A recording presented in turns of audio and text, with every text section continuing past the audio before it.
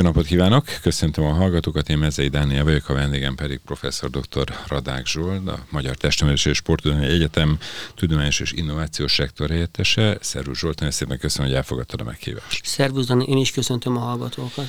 Olvastam most egy rankinget, egy rangsort, egy tudományos rangsort, a kutatókat rangsoroló listát, ahol Európában a második sporttudományos kutató vagy, amihez szívből gratulálok, és Magyarországon pedig összességében a 37. ott is top 50-ben, sőt 40-ben. Gratulálok. Miért számít egyetemi életben ez a rangsor? Köszönöm szépen.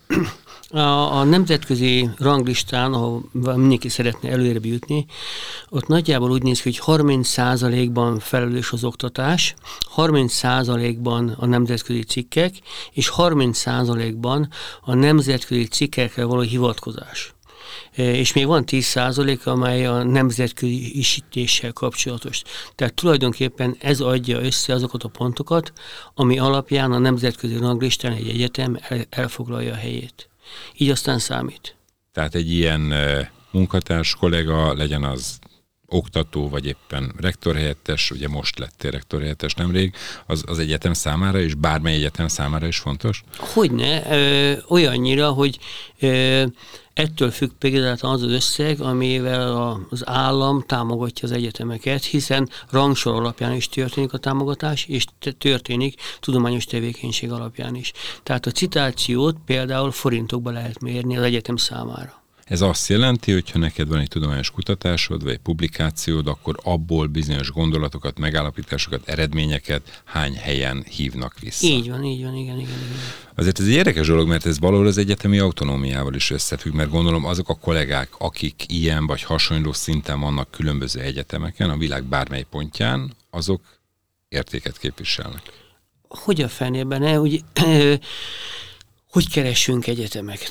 Úgy keresünk, hogy megpróbálunk megnézni esetleg olyan kutatókat, olyan oktatókat, akiket ismerünk. Ismertség egy fontos dolog, hogy ismerjük őket, ha nem találkozunk velük négy szem közt, akkor a tudományos tevékenységük által ismerhetjük meg őket, és hát ezen alapján keresnek sokan egyetemet, és hát egy ilyen nagy személyiség az sokat hoz egyetemre. A sportban ugyanaz a helyzet.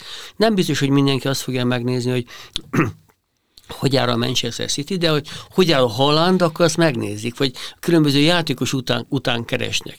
Amikor a Cristiano Ronaldo elment a Juventusba, akkor másnap eladta 28 millió trillió trikót, Cristiano Ronaldo-s trikót, és kifogyott a bázis, mert ő miatta nagyon népszerű lett az egyesület. Jó magad egyébként edző vagy, atlétaedző, sőt, ha jól tudom, dolgoztál is korábban edzőként. Igen, nagy szerelmem az atlétika, szerettem is volna atléta lenni, de nem voltam soha olyan tehetséges, hogy az legyek. Aztán kicsit edzősködtem is. Ezt nagyon frappánsan fogalmaztad meg itt a beszélgetés előtt, hogy mondtad, hogy magas se voltál, és erős sem, vagy hogy vékony voltál, és alacsony és gerelyhajító voltál? Igen. Hát abban az időben csoda gerelyhajítók voltak. Hát a német Miki, a Paragi Feri, mind a ketten világcsúcstartók voltak, ugye a Miklós olimpiai bajnok, és hát abban az időben tényleg csodaszámban jártak. A magyar gerelyhajítók világhírűek voltak. Aztán sajnos ez lecsengett. Hát reméljük, hogy újra lesz majd egy virágkor. 1986-ban szerezted a szakedzői diplomádat atlétikából itt a Magyar Testnevelési, hát akkor még TFM, most vagy a Magyar Testnevelési és Sporttudományi Egyetemen. Maga a kutatás, amivel ezt a magas minősítést eléred, hol találkozik? Találkozik-e a sporttal? 91-ben nagyon szerencsés voltam, pályáztam egy nemzetközi ösztöndíjra, és kaptam egy lehetőséget, kijutottam Japánba. És hát szerettem volna az edzősködést is kint folytatni, nem sikerült, és aztán beleszerelmesedtem a tudományba. Ez egy mai napig tartó szerelem. Több mint 7 év, ugye 7 év után szoktak válni a párok, tehát van egy ilyen kritikus időszak, nálam az már hosszabb ideje tart a szerelem a tudománnyal. És nekem meg a feleségem, mert nagyon lassan telik, akkor ezek szerint az a 7. Az jó, gratulálok! Sokszor 7 év akkor. De ez a szerelem, ez most nagyon intenzív még a mai napig. Amivel mi most foglalkozunk, annak természetesen vannak az élsportra vonatkoztató következményei is, de elsősorban a napi testedzéssel, a mozgás szervezetünkre gyakorolt hatásainak a megértésével foglalkozunk, és borzasztóan izgalmas. Hogy foglalkozol ezzel? Tehát mi az, ami, hogyha most így köznyelvre lefordítjuk, ami mondjuk egy átlag embernek is hasznos, érdekes, érthető lehet? Például, ugye elég régen kezdtük el vizsgálgatni a testedzés hatását az agyra. Ugye mindenki tudja, lemegy a konditerembe, ügyésen Gyuri, nagyobb lett a bicepsze. Oké, nem nagy meglepetés. De a mozgás az csoda, mert valamennyi szervünkre hat, a gyomunkra, a belünkre, a nemi szerveinkre, az agyunkra, mindenre. Na de hogyan és miért? És akkor megpróbáltuk megérteni, hogy a mozgás az rengeteg olyan dolgot stimulál. Egyébként az agyban lévő idegsejtekről azt gondoltuk, hogy ezek nem osztódó sejtek. Mai napig úgy tudjuk, hogy nem osztódó sejtek. És képzeld el, kimutatták, hogy az agyban is vannak őssejtek. És mozgás hatására az őssejtek szaporodni kezdenek, és idegsejté válnak. És aztán kiderült, hogy a mozgás az valami csodát tesz az agyra, és tényleg elképesztő. Egyszerűen voltam egy konferencia Lengyelországban, és akkor egy német professzor megkérdezi, hogy de miért olyan, szerény képességek agyban valamilyen sportágú tűzők. És mondtam, hogy azért, mert az agyukkal nem foglalkoztak. De ha megnézzük, hogy szinte valamennyi Nobel-díjas mozog rendszeresen. Tehát a mozgás az nem váltja ki a sportot, viszont szinte lehetetlen, nagyon magas szintű, hosszantartó agyi tevékenységet, vagy szellemi tevékenységet kifejteni, anélkül, hogy valaki ne törődjön a testével, és nem mozogjon eleget. Ugye ezért nagyon sok sportágban, még olyan sportágokban is, ahol azt mondjuk, hogy az erő számít csak, vagy az agresszivitását küzdő sportokban is, azért az a sportoló, az ökölvívó, vagy az a judós, aki azért fifikás, intelligens, az nagyon sok, persze kell a tehetség, meg kell a fizikai erő, de nagyon sok esetben sokra viszi. Hogyne. Van egy sportági intelligencia, az egy kicsit más kérdés, de ugye valaki nagyon ügyes a labdarúgásban, kézlabdában vagy másban, az nem biztos, hogy magas IQ-val is rendelkezik, de számos sportágban ez a kettő együtt is jár. Pont néztem mondjuk Luka Modricot, aki ugye kiváló labdarúgó, de hát ő biztos egy átlagnál sokkal intelligensebb figura, mert különben hogy venné észre, hogy valaki tőle 70 méterre elindul a másik oldalon. Olvassák elővelítőznek, eszméletlen. És ez, amit mondasz, például az agyra és az idegsejtekre vonatkozó megállapítás, meg egyáltalán ez a nagyon erős élettani hatás, ezt nagyon sokan magukévá teszik, és hivatkoznak és dolgoznak a te eredményeiddel? Igen, nagyon érdekes volt, ez egy 2000-ben megjelenő cikk, amit ugye a patkányokon végeztünk, de hát időseken néztük, hogy a mozgásnak milyen hatása van a memóriára, és leírtuk, hogy a rendszeres mozgás az menti a memóriát, és csökkenti az öregedéssel együtt járó memóriavesztést. És akkor fölhívtak Londonból az Élet és Tudomány, egy nagyon jó kis magyar ismeretterjesztő újság volt, és annak van egy megfelelője Angliában, és akkor felhívtak onnan, hogy akkor ezt kommentáljam és meséljem el, mert ez rengeteg embernek egy nagyon fontos információ, hogy ha mozgunk, akkor sikerül megmentenünk bizonyos agyi képességeinket. Nagyon érdekes az is például, hogy az Alzheimer betegség két legnagyobb rizikófaktora, az a szellemi és a fizikai inaktivitás. Igen, ezt már hallottam, olvastam, hogy erről beszélnek sokat, meg hogy általában most lehet, hogy ez ilyen, az ember mindig magából indul ki, vagy lehet, hogy én akkor hajlamos vagyok rá, de én komolyan mondom, fél éve nem tudok futni, mert Covid, ízületi fájdalom, stb. És komolyan mondom, hogy egyszerűen azt érzem, hogy bizonyos dolgok sokkal kevésbé jutnak eszembe. Én ugye előtte rendszeresen futottam. Ez lehetséges, hogy ennyire kézzelfogható? Vagy csak öregszem? Mind a kettő benne van, de az is egy nagyon fontos dolog, hogy minél idősebbek vagyunk, annál nagyobb szükségünk van a mozgásra. És ezt hogy lehet társadalmi szinten elérni, hogy az emberek ezt felfogják és éljenek vele? És mi számít egyáltalán mozgásnak? Azért itt van egy ilyen kérdés. Így van. Azt hiszem, hogy mi genetikai lusták vagyunk. Nagyjából úgy működünk, mint az oroszlán, megettük a zebrát, akkor befekszünk a fá alá, és nem fogunk elmenni gyakorlatozni, legközelebb gyorsabban elkapjuk a zebrát. Tehát ez nem működik így. Vannak génjeink, amelyek energia megtartásra specializálódtak, ezt mindannyian tudjuk, kitapogatjuk a hasunkon, az oldalunkon vannak raktáraink, amik, mert valamikor nagyon régen ez szükséges volt a túléléshez. Hát nem tudtunk minden nap egy mamutot megenni, hanem 2-3 hetente jutottunk kajához, és akkor közben az energia raktáradás fontos volt. Tehát a genetikánk így alakult ki tulajdonképpen, magyarul nagyjából lusták vagyunk. Oké, a következő lépés, hogy tudunk? A tudatosság. A tudatosság borzasztóan fontos, és ha ezt igazán meg tudjuk indokolni az embereknek, vagy érdekelté tesszük őket, akkor hajlandóak szerintem az emberek mozogni, mert ahogy mondom, genetikailag igazából ez nem biztos, hogy olyan egyszerűen fog működni. De mozgásnak mi számít? Fekvőtámasz? Súlyzózás? Séta? Bármi, ami egy kicsit emelte pulzust okoz? Abszolút bármi, de a kerti munkától kezdve bármi jó lehet. Azt érzem, hogy az mozgás. Igen, bármi jó lehet. Itt azt mondjuk, hogy körülbelül heti 3-szor azért jó lenne 10 000 lépéseket tenni. De miért nem minden nap? Miért heti 3-szor? Az is jó lenne. Tehát az a minimum. Tehát minél idősebb vagyunk, annál inkább nagyobb szükség lenne rá. De ez a fizikai inaktivitás, ez tényleg tragikus. Hát most bevalljam, nem vallom be, de most én is liftel jöttem fel a második emeletre, ami gáz. Pedig egyszerű, hogy a legegyszerűbb mozgás állítólag, hogy a lépcsőházban kell fölfele menni, hogy igen. Orvosok mondják, meg gondolom, te is tudod, mint kutató, hogy az egyik legjobb. De megyek 6-tól teniszezni, úgyhogy valami mentségem. Jó, megnyugodtam, akkor te még kevésbé felejtesz. Professzor dr. Radák Zsolt a vendégünk. Volt egy mondatod, néhány percesig elkanyarodtunk más irányba.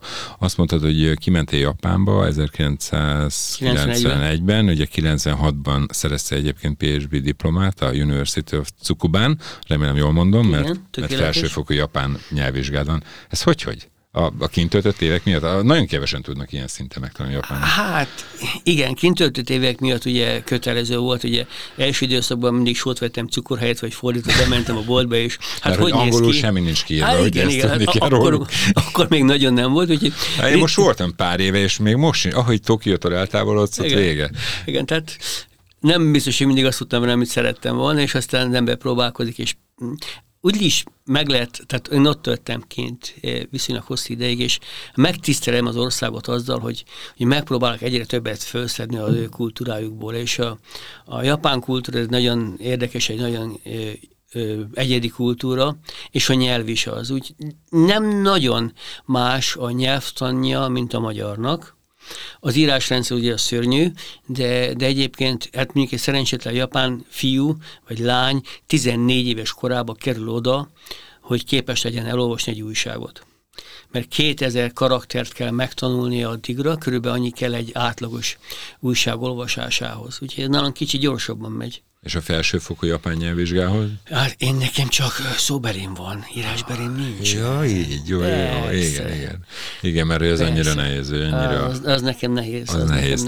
De visszatérve a mondatról, mert megint elkanyarodtunk, azt mondtad, hogy kint Japánban szerettél bele a sporttudományba, mert ugye előtte ugye testnevelő tanári diplomád volt, atlétikai edzői diplomád volt.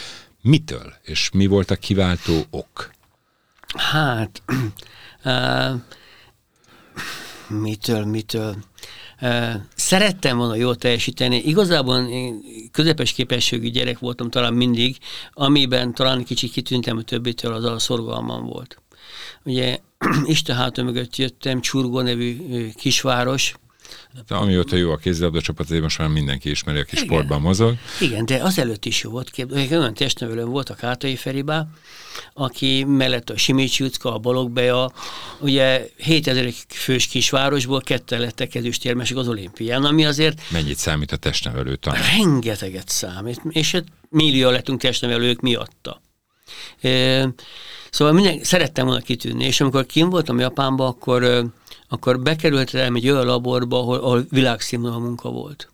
Úgyhogy igazából, amit kellett tennem... Ott mivel foglalkozott ez a labor? Ez a labor szabadgyökökkel foglalkozott, és tényleg nagyon-nagyon jók voltak. Én akkor azt sem tudtam, hogy mi az, hogy szabadgyök. Nem voltam nagyon rossz kémiában, úgyhogy viszonylag gyorsan összeszedtem magam.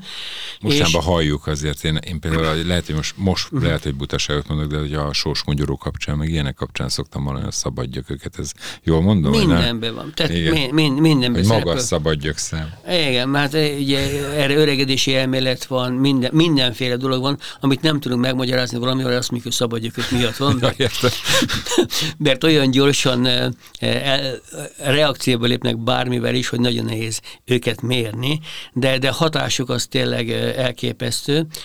És nagyon beleszerettem ebbe a területbe, nagyon izgalmas volt, és akkor még a sport területén kevesen csináltuk.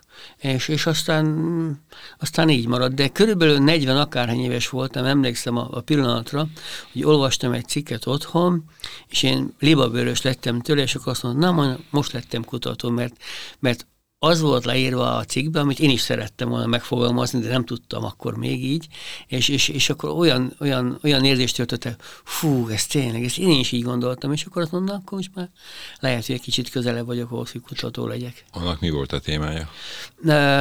Pontosan erről szólt, hogy a mozgás az mennyire fontos része a mindennapjainknak, és a evolúció úgy alakult, hogy az ember evolúció, hogy abban a mozgás fontos szerepet játszott. Vannak olyan elméletek, azt mondják, hogy ha nem futottunk volna, nem lettünk volna emberek. Ez döbbenet. Hogy a táplálék után való mozgás, vagy a futás Abszolút. És ugye azok az emberek, akiknek még visszamegyünk az őskorba, akiknek maga, ugye, hogy vadásztunk. Ugye így indult, hogy hát a csigán kívül nem tudtunk semmit elkapni, mert még gyorsabb volt nálunk mindenki.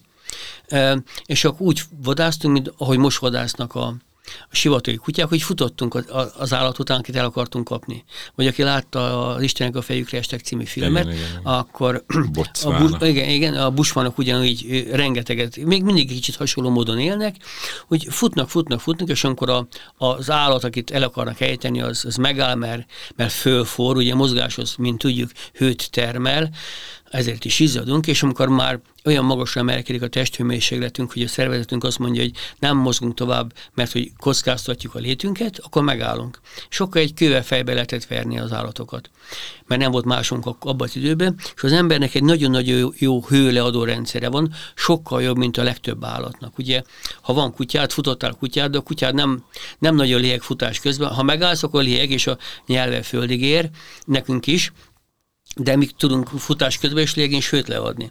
Legtöbb állat nem tud. Így sokkal gyorsabban fölfornak, és így az emberi állóképességgel tudtunk minőségi kaját szerezni annak idején. És akkor azt gondoltuk, hogy ez fontos része volt. Azok, akiknek magas volt az állóképességük, több húst tudtak hazavinni a családnak, nagyobb esélye éltek túl, ez pontosan megfelel a... Tehát genetikailag ők voltak, akik továbbvitték az örökítő anyagot. Igen, a darwini elmélet, hogy a fittebb az túlél. Aha. És ez nagyon érdekes, hogy nem csak az őskorra vonatkozik, hanem most is. Ma a maximális oxigén felvétel, ami az állóképességi teljesítmény egy fontos összetevője, az ugyanúgy döntően meghatározza a túlélést. Ez a legjobb meghatározó túlélésnek. A Mayo klinikán Clevelandben, ahol nagyon sok vizsgálatot végeznek a keringési rendszerrel kapcsolatban, megállapították, ha valakinek 18 ml/kg per perc alatt vannak, egy éven belül meghal. Tehát ilyen döntően meghatározza a túlélést. Mondjuk így, ahogy elmondod ezt, tulajdonképpen az ember, aki engem ez érdekelne. Tehát még akár meg is értem a szerelembeesésedet, mert azért egy nagyon perspektívikus, messzire vezető, meg érdekes téma. És hát eszméletlen csodálatos, hogy gondoljunk csak bele abba, hogy jó, edzünk, a vázizomban 100-szor nő a vérellátás, 100-szoros a normálisnak, a bélrendszerbe felére esik, a májba felére esik, az agyba egy picit nő, és minden funkciónk nő. Nő a máj, a szív, a bélrendszer funkciója. Hogy a fennébe lehet? Még mindig nem tudjuk, hogy van-e valami közvetítő anyag, van valami messenger, ami A-ból B-be viszi az információkat. Sokan keressük ezt. Nagyon-nagyon izgalmas. Aki megtalálja, Nobel-díjat kap majd. Hát lehet, igen. Más megközelítés, ugye az előbb azt mondtad, hogy a véroxigén szint, ugye erről igen. beszéltél. Ma már azért az ember ezekkel szembesül, tehát akinek van okos órája, azt tudja ellenőrizni, sőt, ha jól tudom, például ez most nem a reklám helye, de az iWatch-on olyan EKG-t, meg olyan véroxigén szintmérést tud csinálni maga az óra, hogy az orvos elfogadja. Ilyen szempontból nyugtalankodjak, hogyha nekem 95%-os a véroxigén szint? Nem, ez azt mutatja, hogy mennyi a hemoglobin oxigén telítettsége.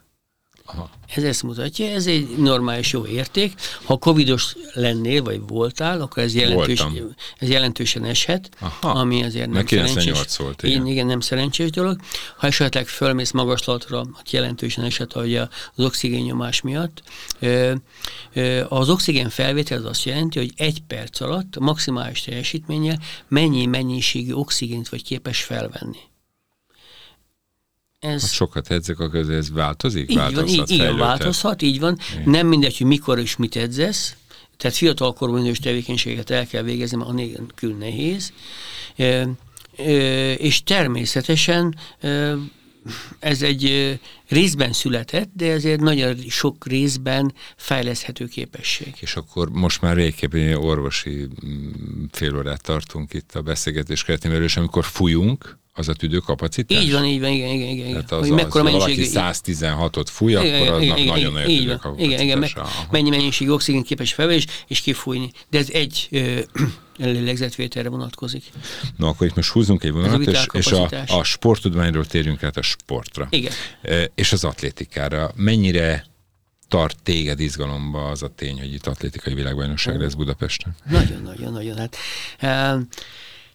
Az atlétika az egyik legcsodálatosabb sportág, mert itt direkt módon lehet látni a teljesítményt, és eléggé objektív. Talán az egyik legobjektívebb sportág, ami azért egy jó dolog. A bírói tévedések viszonylag keveset számítanak itt, úgyhogy meg hát szerettem is volna, meg próbálkoztam is vele, úgyhogy nagyon-nagyon várom a világbajnokságot. És te kimész? Tehát, hogy ilyen szinten érdekel a sport? Igen, vett, viszem a lányomat is, persze megyünk ott. És majd mondtam, hogy majd gyűjti az autogramokat, mert hát ilyenkor azt kell gyűjteni. Egyébként így a magyar sporton belül egy eredményes, sikeres, nagy tömegbázissal rendelkező atlétika és atlétika sportág mennyire lehetne, vagy mennyire lenne fontos? Borzasztóan fontos lenne alapsportág az atlétika, ezt mindnyájan tudjuk. Ez mit jelent? Ezt fejtsük már ki, hogy mit jelent alapsportág? Ez azt jelenti, hogy tulajdonképpen nagyon kevés olyan sportág van, ahol az atlétika bizonyos elemeit nem használjuk. Nincs olyan sportág, ahol futás nincsen, alig van, ahol ugrás nincsen, tehát ahol hajítás, dobás nincsen. Ezek az elemek, ugye atlétikai versenyszámok egyrészt, másrészt szinte valamennyi sportág legtöbbjében valamilyen módon szerepelnek. Rendben, vannak, hogy ezért alapsportág, de te nem ezért szereted, hanem azért, mert atlétizáltál, meg atlétika edző vagy. Igen. Hát nézni is szép, nem csak csinálni. Egyébként én is osztom, hogy az egyik legszebb és legjobban nézhető sportág, tehát én magam is voltam több VB-n, szerencsére meg olimpián láttam, hogy végtelenül összetett, meg nagyon izgalmas, meg nagyon élvezhető, nem tudom, hogy csak én érzem így. Tavaly éppen Japánban voltam, amikor volt a világbajnokság az Egyesült Államokban.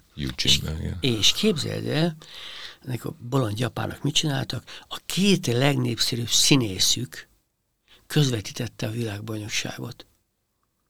Tehát, ők voltak a kommentátorok? És mennyire értettek hozzá? Nagyon értettem, mert már sokatszorra csinálják. Aha. És képzeld, de ezek gondolom csinálják is, de nagyon népszerű színészek. Az is egy fontos dolog egyébként, hogy valamilyen esemény mögött, vagy mellett ki áll. Ez nagyon érdekes. Nagyon érdekes most néhány sportriporter kolléga összerezdül, de pedig érdekes. Nagyon érdekes volt, és csináltak. Egy Trill Zsolt, Alföldi Róbert párosa, hogy közvetíti a atlétikát. Igen, és akkor még csináltak olyat, hogy riportokat csináltak az éremvárományosokkal. És akkor versenyek előtt, vagy versenyek közben egy ilyen pár perces kis videót leadtak, és gyönyörű volt látni, vagy például a csoda norvég futók, akik most már velik a verhetetlennek vélt kenyaiakat. Igen. De miért egyébként? Bocsánat, hogy közben kérdezek már megint. Sporttudomány meggyőződése. Tehát Norvégiában a sporttudomány nagyon magas színvonal. De visszatérünk még, igen. Nagyon magas színvonal. Jó volt látni. És akkor hogy akkor az edző, hogy készülnek, és akkor ilyen háttérinformációkat kiszedhettünk magunknak. Nagyon érdekes volt, és hát maga a 2 személy is sokkal nézhetőbbé tette ezt az eseményt. Itt a sporttudomány említetted megint, és az atlétikatán most hagyjuk a dopingot, tehát ne azt feltételezzük, hogy dopinggal érik el az eredményeket, hanem tisztán sporttudománnyal mennyit lehet hozzátenni egy adott sportoló vagy sportág eredményességéhez? Rengeteget. És atlétikában használják nagyon? Sajnos azt mondom, hogy mi Magyarországon nem nagyon használjuk. Én azt gondolom, hogy jobban használtuk 30-40 évvel ezelőtt. Igen. Képzeld el az atlétika tanszéken, amikor Koltai Jenő bácsi volt a tanszékvezető, az egyik legnagyobb edzőszemélyiség a magyar atlétikában, Kulcsár Gergely, Németh Miklós, Németh Angéla, csak néhány nevet mondtam, edzője, akkor az atlétika tanszéken tudományos csoport volt. A tanszéken belül. Tihanyi Jóska. Kik voltak a tagjai? Tihanyi Jóska például. Aha. Hogy őknek az volt a szerep. De Frenkő Robi bácsi is, vagy ő nem? Nem, ő az orvosi tanszéken volt. Ja, az atlétika tanszéken belül volt. Létezett.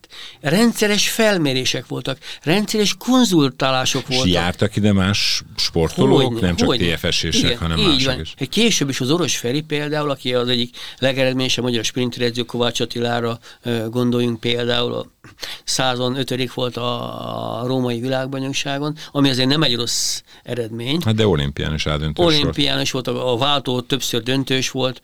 Ez a Ben Johnson féle. Így van, igen. Tehát abban az időben az Oros Ferinek rengeteg tanítványa volt, és mások is jöttek. Tehát együtt Dózsás volt, és honvédosokkal is együtt dolgoztak, úgyhogy rengeteg fölmérés volt, rendszeres, a Tihanyi professzor úr nagyon sokat segített nekik. Nagyon-nagyon fontos. Utána Petrekon is már vette át részben a munkájukat. Ez szinte teljesen eltűnt, amit nem is nagyon értek.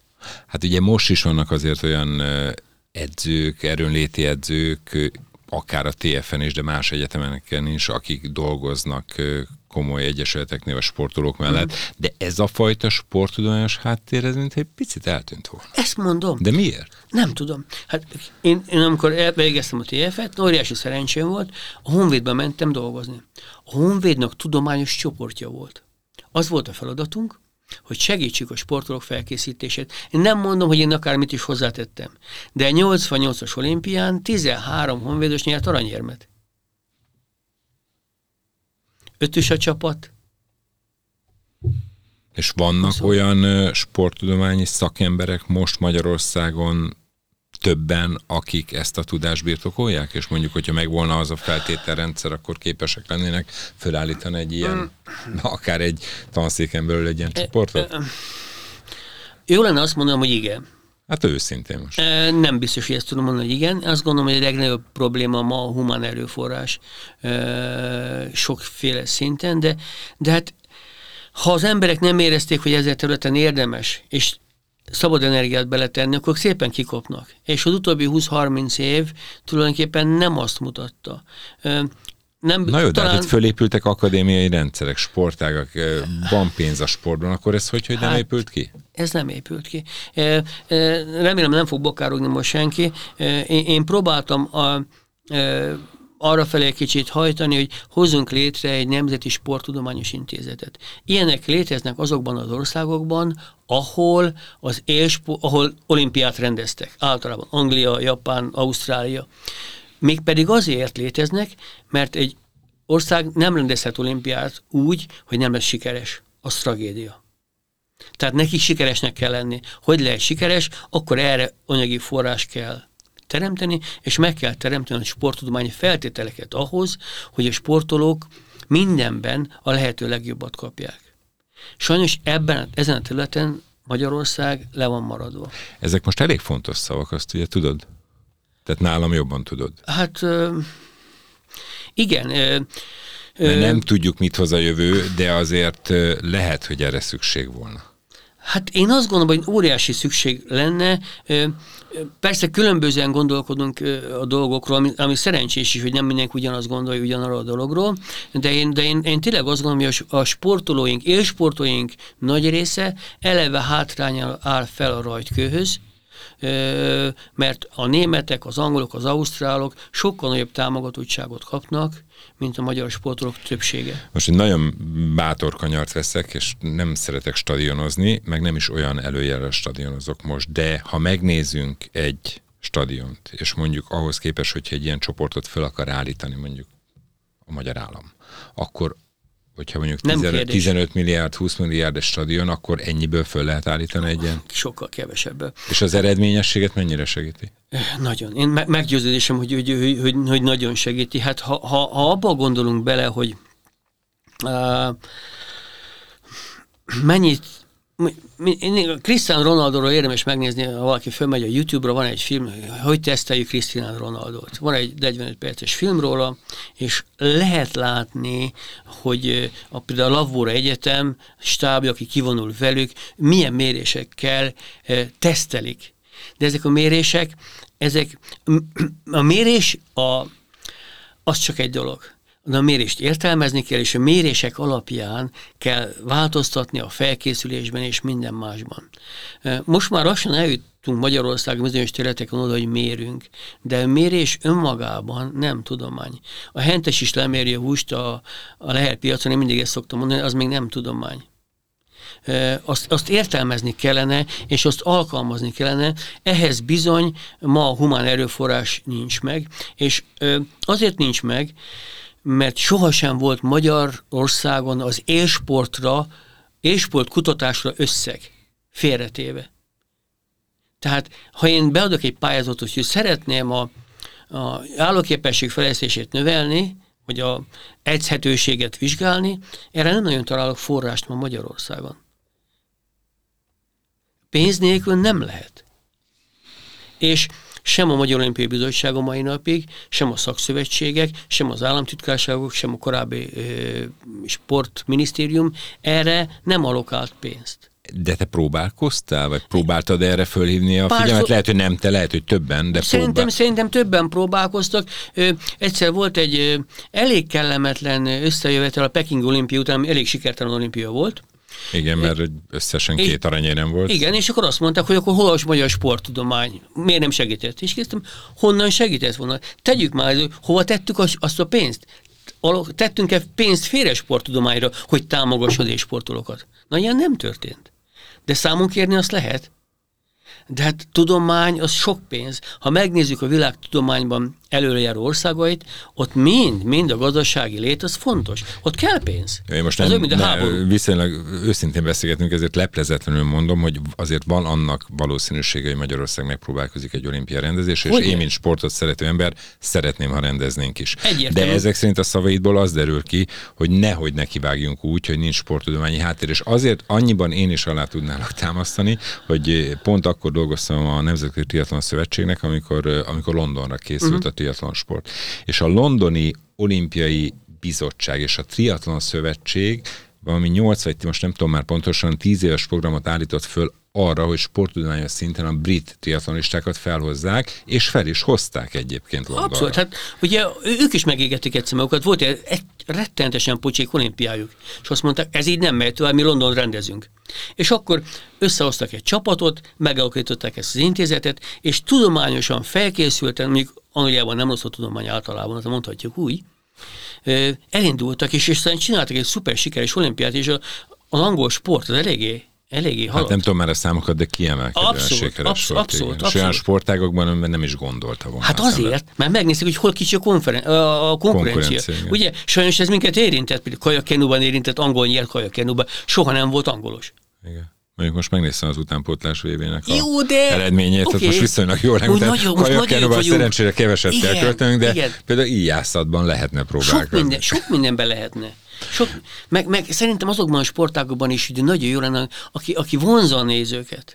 Hát igen, ez egy nagy és messzire vezető beszélgetés egyébként, hogy a tenisz, miért nincs nekünk tenisztárunk, vagy miért nincs egy NBA sztárunk, vagy miért nincs, és még sorolhatnám, de szerencsére van úszónk, van vívónk. Én egyébként úgy vagyok vele, hogy még Szilágyi Áron 3 kardvívó aranyérme, még ha nem is a legtoppabb sportág, azért az nagyon nagy eredmény, de mégis tudjuk, miről beszélünk. Abszolút. Még egy rövid példa. Kim voltam Japánban, torna volt, ATP 500-as torna, vagy 1000-es torna Tokióba, és hát szerettem, mert imádom, nem csak játszom, hanem imádom nézni is. És szerencsére kiesett a Nishikori. Így tudtam venni fekete jegyet, és minden jegyet eladtak, de csak félház volt, mert Nishikori kiesett. Csak oda akarnék kiukadni, hogyha a hazai versenyző a sikeres, akkor tele van a stadion. Nézzük meg a vízilabdát, nézzük meg az úszást. Tele van, mert sikeresek vagyunk. Ez ország, ez vágyik a sikerre. Tehát, ha mi nagy versenyt rendezünk, remélem ez így lesz az atlétika világbajnokságon is, muszáj sikeresnek lennünk, mert különben egy kicsit kesernyés az íz. Záró kérdésként, ez, amit elmondtál a sporttudományos háttér jelentőségéről és szükségességéről, ez valamennyire a most elnyert és megválasztott rektorhelyettesi, a TFN ugye tudományos rektorhelyettes és innovációért felelős rektorhelyettes lettél, ez annak a munkának része lehet? Én szeretném, nekem voltak korábbi próbálkozásaim is, hogy ezt az intézetet, vagy valamiképpen megpróbáljunk szerezni pénzt az e-sporttal kapcsolatos kutatásokra.